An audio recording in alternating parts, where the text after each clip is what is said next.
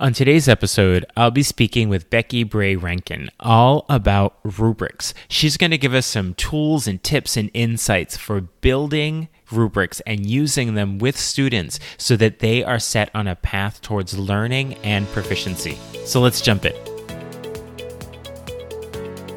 Are you a language teacher looking for some reassurance that what you're doing in the classroom is on the right track?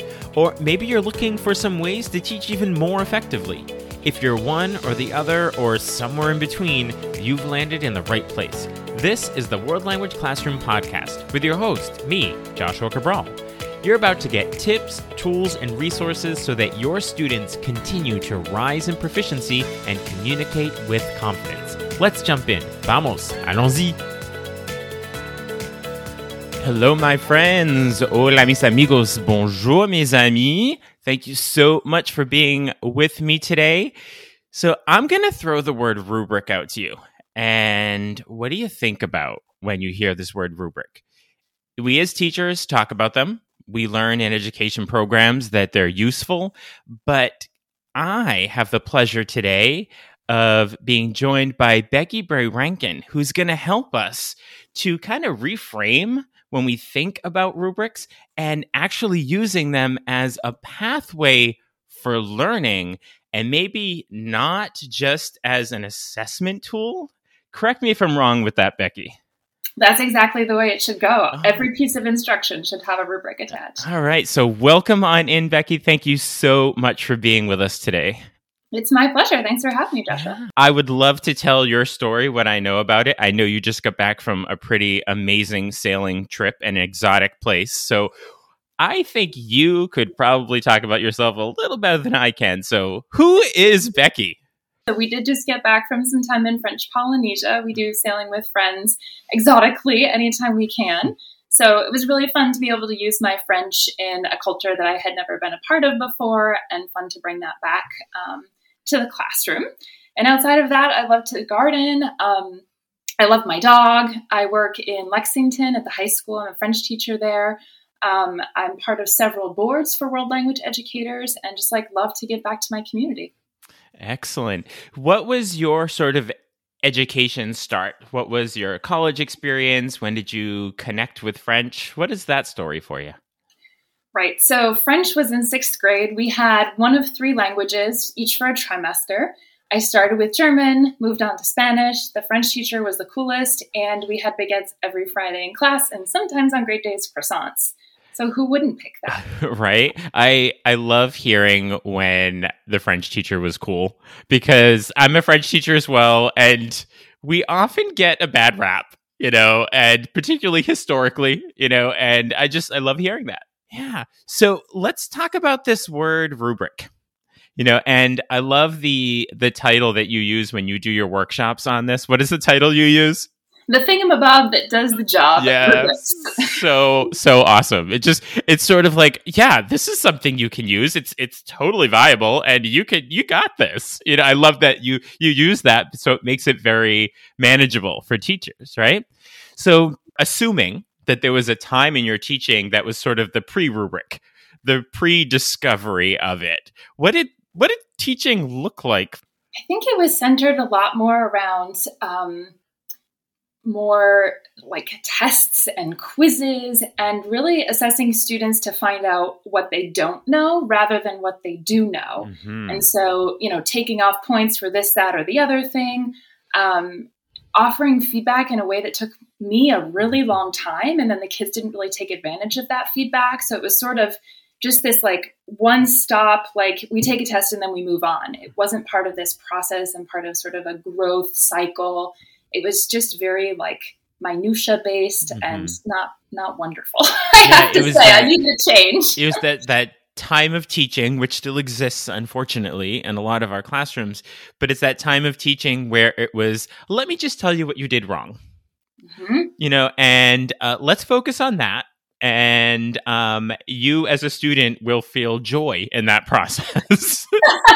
Well, this whole idea of deficit, what did kids not get over COVID? It's I don't know, my kids got a lot. Let's celebrate what they did get and what skills they did sort of acquire or work on over this time period.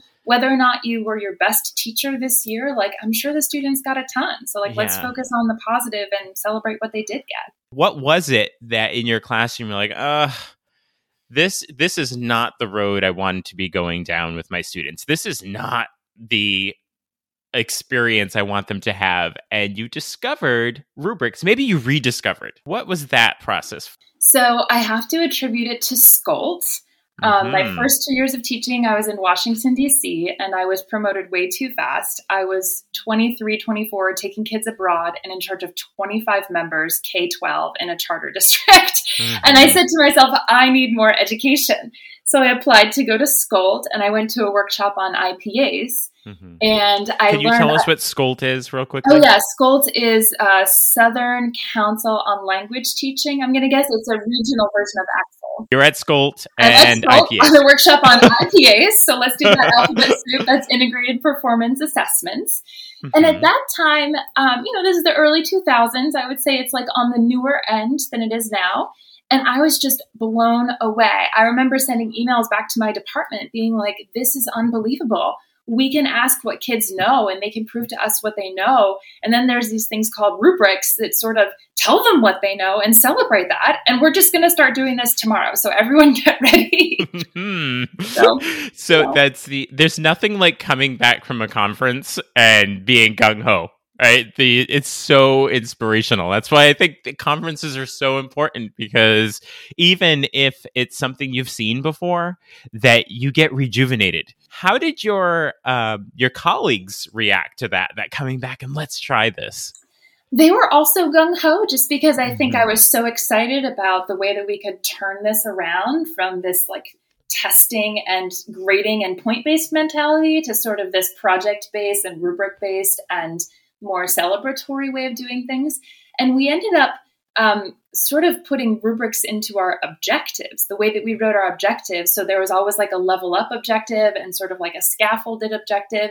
And we sort of, with some extra time over the summer as a department, we were really able to think about each day, each lesson, each assessment, kind of on this idea of growth mindset and on rubrics. And so it really became an integral part of teaching there. So did you collaborate with common rubrics for your department at that point? What did that process look like? So the department was like pretty tiny. There were 2 French teachers and 2 Spanish teachers. So I just kind of told everyone what to do and they did it. So I suppose we had common rubrics. But honestly, I think we probably photocopied pages out of the IPA book. Sorry, Axel, we probably should have sued you for that. But I think that's what we did. I think we just like sourced from them. You sourced from them. We were so heavily inspired by them that it looked extremely similar. And we just used those, especially the presentational rubric, I think, was the one that we kept coming back to, because that's the easiest one, I think, to sort of hang on to. Focusing on the writing when you say presentational that way. So what do you think made that the easiest? I think, so as language teachers, lots of years ago now, I think writing was our first entree into project-based assessment. And I think it was easy to have students like write an email or write an essay or write a response. And that's something that you might have at the end of the test. And so it was easy for me to take that unauthentic, decontextualized text-based question and sort of turn it into something that's a little bit more real life. And then I think also as world language teachers, a legacy practice is doing presentation. So even presentational speaking. But again, it would be really based on whatever, we didn't really have a textbook where I was teaching, but it would be based on whatever that theme was and kind of decontextualized. And with this IPA idea, I was contextualizing together some sort of authentic resource along with some sort of speaking or reading or writing activities. And then being able to tell kids at the end, like, this is what I think you can do based on your performance. But there are also benefits in that rubric for the teacher and what they learn from it as sort of a formative experience. So what has been your experience with what you learn from using rubrics with students? The way that I tend to do rubrics is to highlight or circle kind of visually on the rubric where the kid is. And so if they're between meeting expectations, which is sort of my target, and exceeding expectations, it's visual. It's like a circle in between the two. And so I can really see from one assessment to the next, or over the course of a single assessment with multiple students, I can kind of see where students are easily leveling up and where students really need help. And sometimes it's obvious, right? As teachers, we actually do a ton of data manipulation in our heads. I have this like interpersonal writing thing I do with a lot of my students, and at least 20% forget to like respond to their colleagues. They write their first post, but they don't do the response. And so time and time again on this rubric, I'm circling like not enough evidence because you didn't respond to your colleagues. And so that's something that we kind of have in our head. But when you've got that information on a rubric and you're handing it back to the student, you're like, this is what happened the last time too. Like, let's have a conversation about it. I think it really helps you get into that groove and offer feed forward for students. So rubrics are definitely feedback, like how was your performance?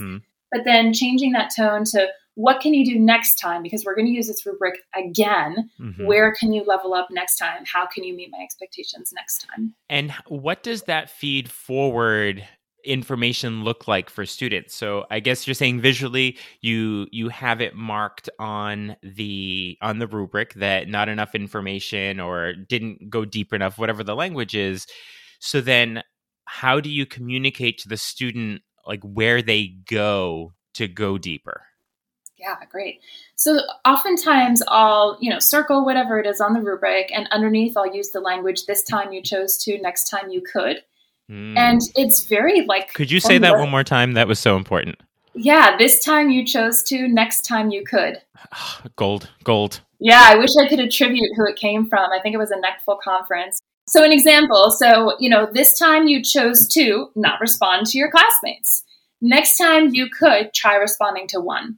And it's just like so simple, but there's some students who don't really take that feedback and turn it into feed forward. And so you're doing it in those little things. And sometimes if a kid does stellar work, like this time you chose to put a lot of effort into this, awesome job. Next time you could try to scale it back. You have a lot of things going on in your life. So you could use this as part of your SEL curriculum too. It's not just about what they did great and not so great.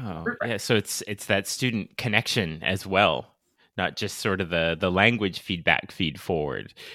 So can we look a little bit deeper at the idea of the IPAs? And you're creating these rubrics. And I believe you sort of have this cycle that you use. Yeah.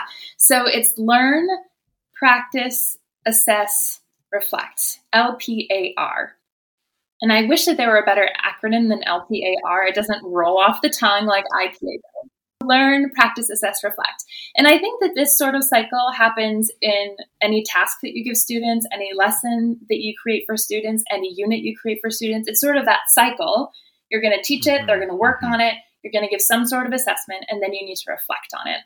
And I'm a huge proponent of reflection. If you think about it, rubrics are kind of for teacher feedback to students, and reflection is for self-feedback for students. And so if they don't have that chance to think about what your reflection is and what their reflection is, they're not going to have that opportunity to move forward. So in the LPAR cycle, what it's really important to do is have your rubrics in every single spot. So when you open up the lesson, telling kids what their objective is by the end of the unit or by the end of the day or by the end of the task, that's something that I think we all think about. But match it up with your rubric. Be really clear with kids. These are the areas that I'm asking you to look at today. It really is easy to look at in sort of the unit assessment. So if you know what your performance goal is at the end and you give them the rubric in the learn part, then they can sort of check off their own learning as they go. And then when you do it in the practice part, they can practice against the rubric. They can reflect on it. They can sort of say, oh, this is where I needed a little bit more help. You can offer some differentiation. When you actually assess them, they could have the rubric right there with them so that they know exactly what you're going to be looking for in what they're doing. And then when you give them the feedback, again, they have that rubric with them so that they can have that feedback feed forward cycle. So I'm assuming that you have different rubrics essentially different rubrics for the different communication modes. So you have your interpersonal, they might use similar language, but the skill looks different. So once you have those, say you have your interpersonal rubric or your presentational writing rubric, do you use that same rubric for every unit, or do you sometimes tweak them? I do. I have like 4 rubrics I use all the time, and I try to keep the language somewhat vague enough that I could like insert one word. So my 3 honors students, those are my sophomore babies. I love them. It's a class I've been teaching for a long time.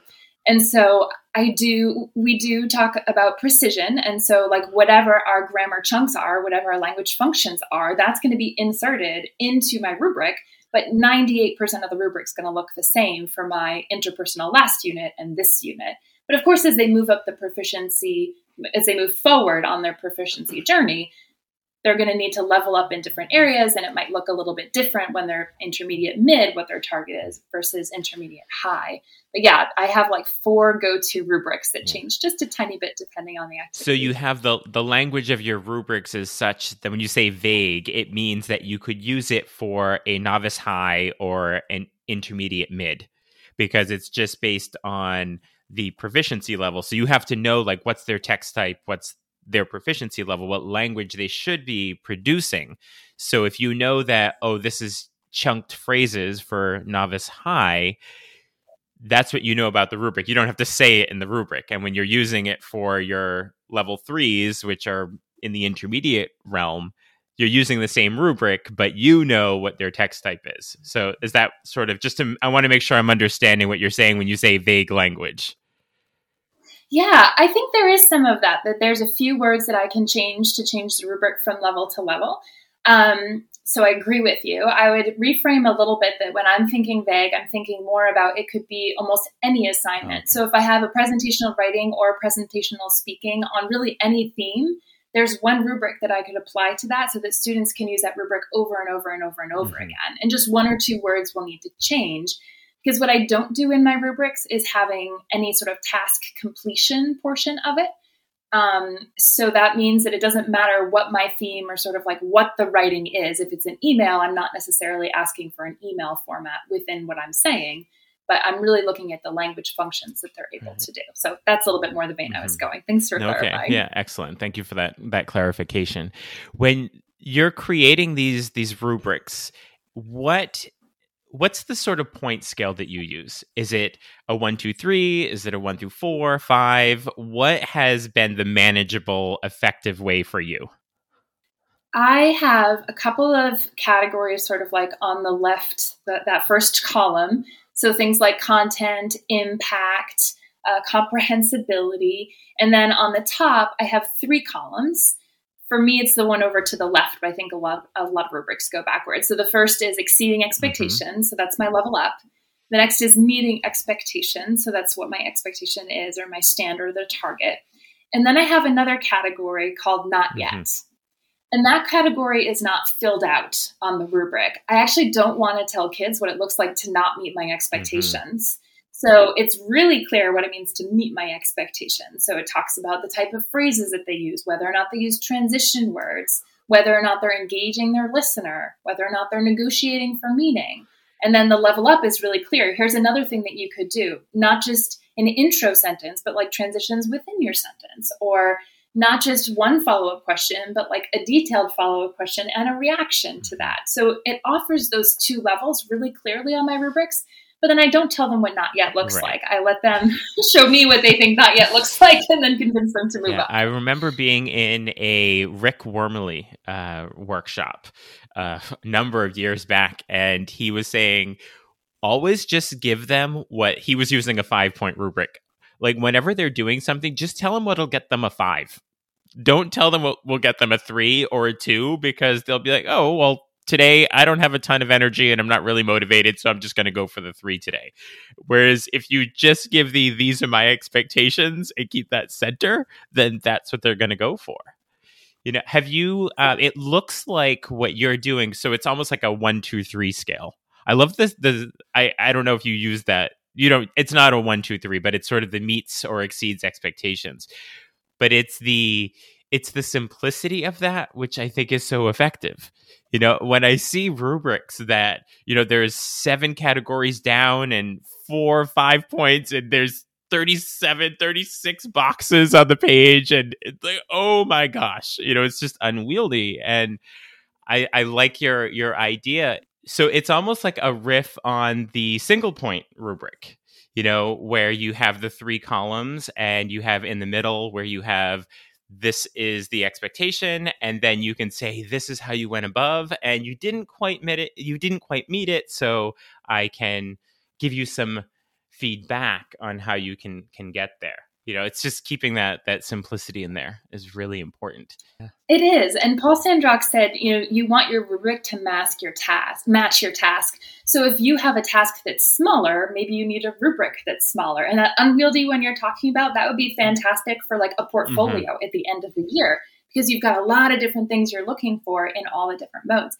But if you're just talking about a simple 5-minute conversation, there's no reason to have 25 indicators. Students, one thing that I love about my rubrics is it's all student-friendly language. They know exactly what these things mean. We talk about it. We use these rubrics all the time.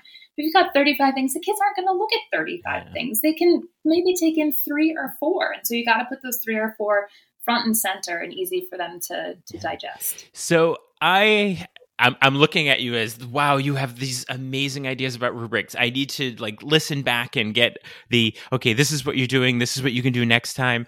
But is a rubric ever done for you? What are you always sort of working on, going down the road, making it better? Yeah, I do engage in a lot of reflection, and a lot of it is based on students and their feedback. So there's a story that of a student who she really didn't like one piece of my rubric because it clashed with her culture. Ooh. And so I was like, I really have to think about how to be a better culturally competent, culturally responsive, culturally sustaining teacher, and not really use this cultural piece, kind of strip that away, make my rubrics a little bit more equitable. So that's one piece that I've been looking at. I've also been looking at student-friendly language over a long period of time. And so if kids don't do something, my question is always, was it clear enough? Yes. And so I'll make sure I go back and make whatever it is clear. And then honestly, simplifying. If I do anything to a rubric, it's take more words out, because I really want to focus on what's essential. And so the rubric that I love the most that I use is an interpersonal writing rubric. And every time I take it out, I take one more word off the page. And it's really getting to the spot where kids exactly know what's there. They can take the pieces, they can take the words off of the rubric. They can put their own quotes into the rubric to show me where they're at. They can say, this shows you that I meet expectations in impact.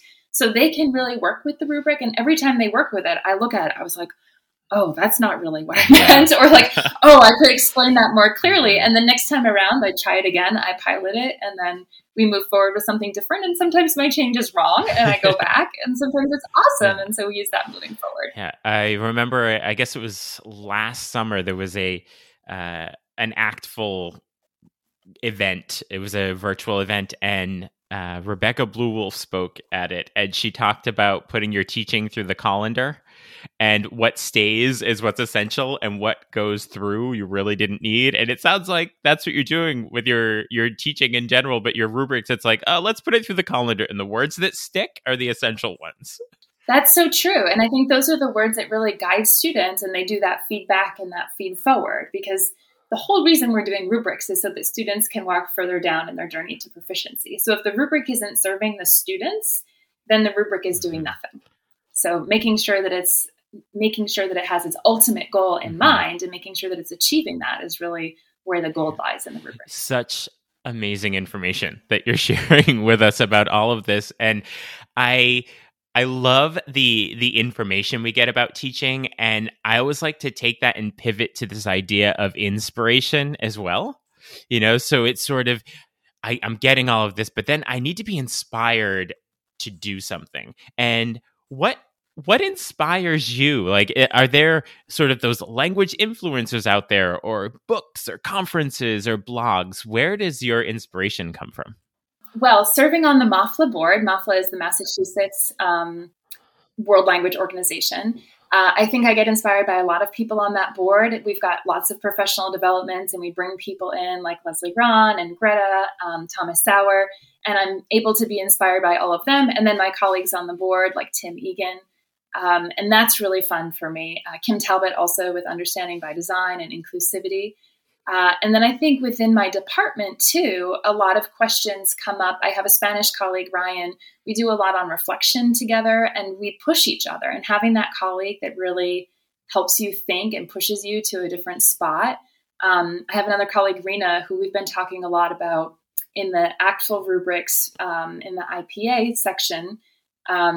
you get to the bottom, and for comprehensibility, the onus is on the listener to understand the speaker. And we're sort of like, how can we grade the listener when we're actually giving feedback to the speaker? And then maybe you've seen on Twitter too, which is another huge spot for inspiration. There's a whole conversation going about like, it shouldn't be the native speaker anymore. Like any speaker should be able to understand you. Maybe their level is part of what makes it difficult, but you should still be able to negotiate for meaning with someone at a novice level.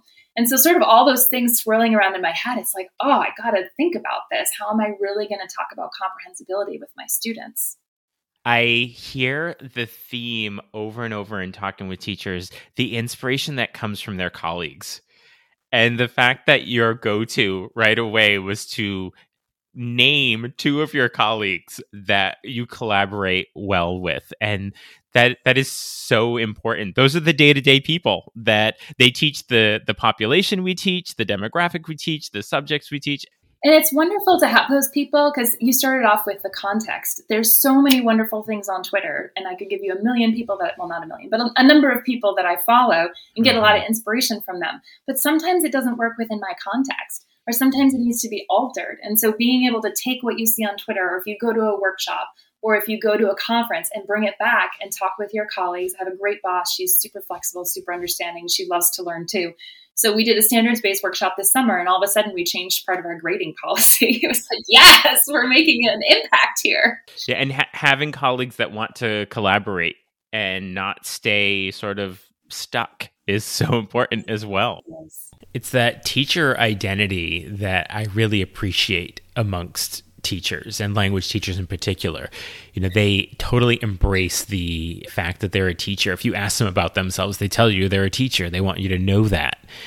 I'd like to take an opportunity right now to maybe take that identity and put it aside real quickly so that I and our listeners can get to know you, Beckie, the person behind the teacher, a little more. So what I'm going to do, and I hope you're up for it, is ask you a couple of this or that questions, just sort of get some insights into different things about you, and then we'll go from there, okay? So here we go. Here's the first question. Call or text? Text, definitely.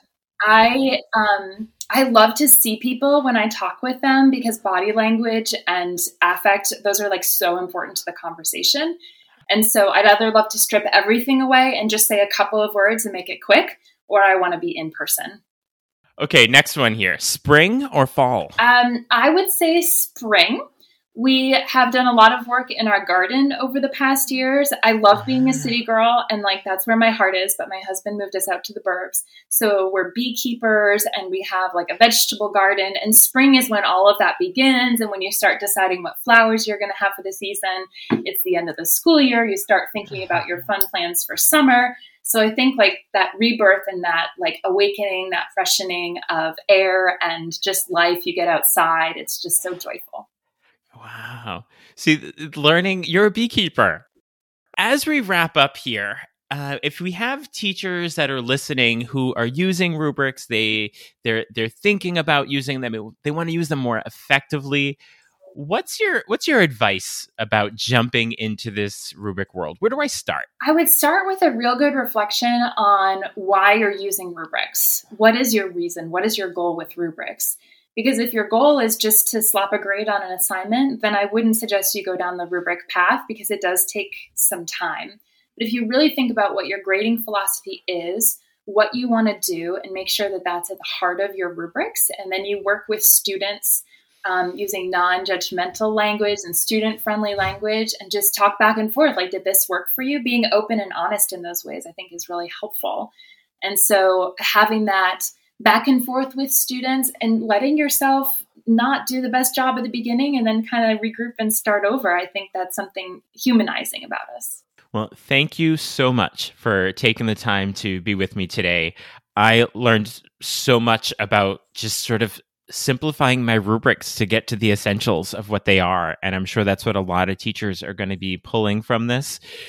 So is there somewhere out there in the social media world where teachers can connect with you if they want to either talk about French Polynesia or maybe rubrics? Yeah, so on Twitter, I'm at BBR La Prof, LAPROF. For those of you who are French teachers, that's super simple.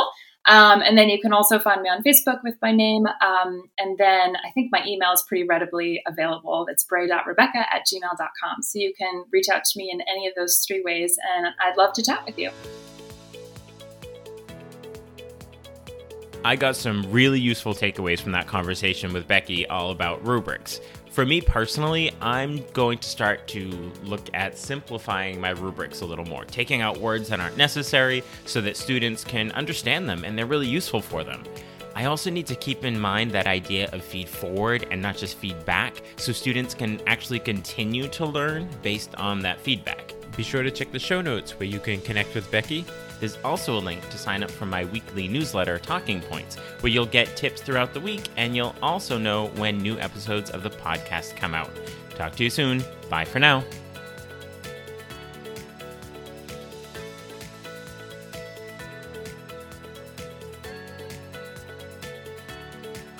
You've been listening to the World Language Classroom podcast. Be sure to follow or subscribe wherever you're listening so you don't miss a single episode. Let's continue the conversation on Twitter, Facebook, or Instagram at WL Classroom. You can also see over 250 blog posts about language teaching at, you guessed it, WLClassroom.com.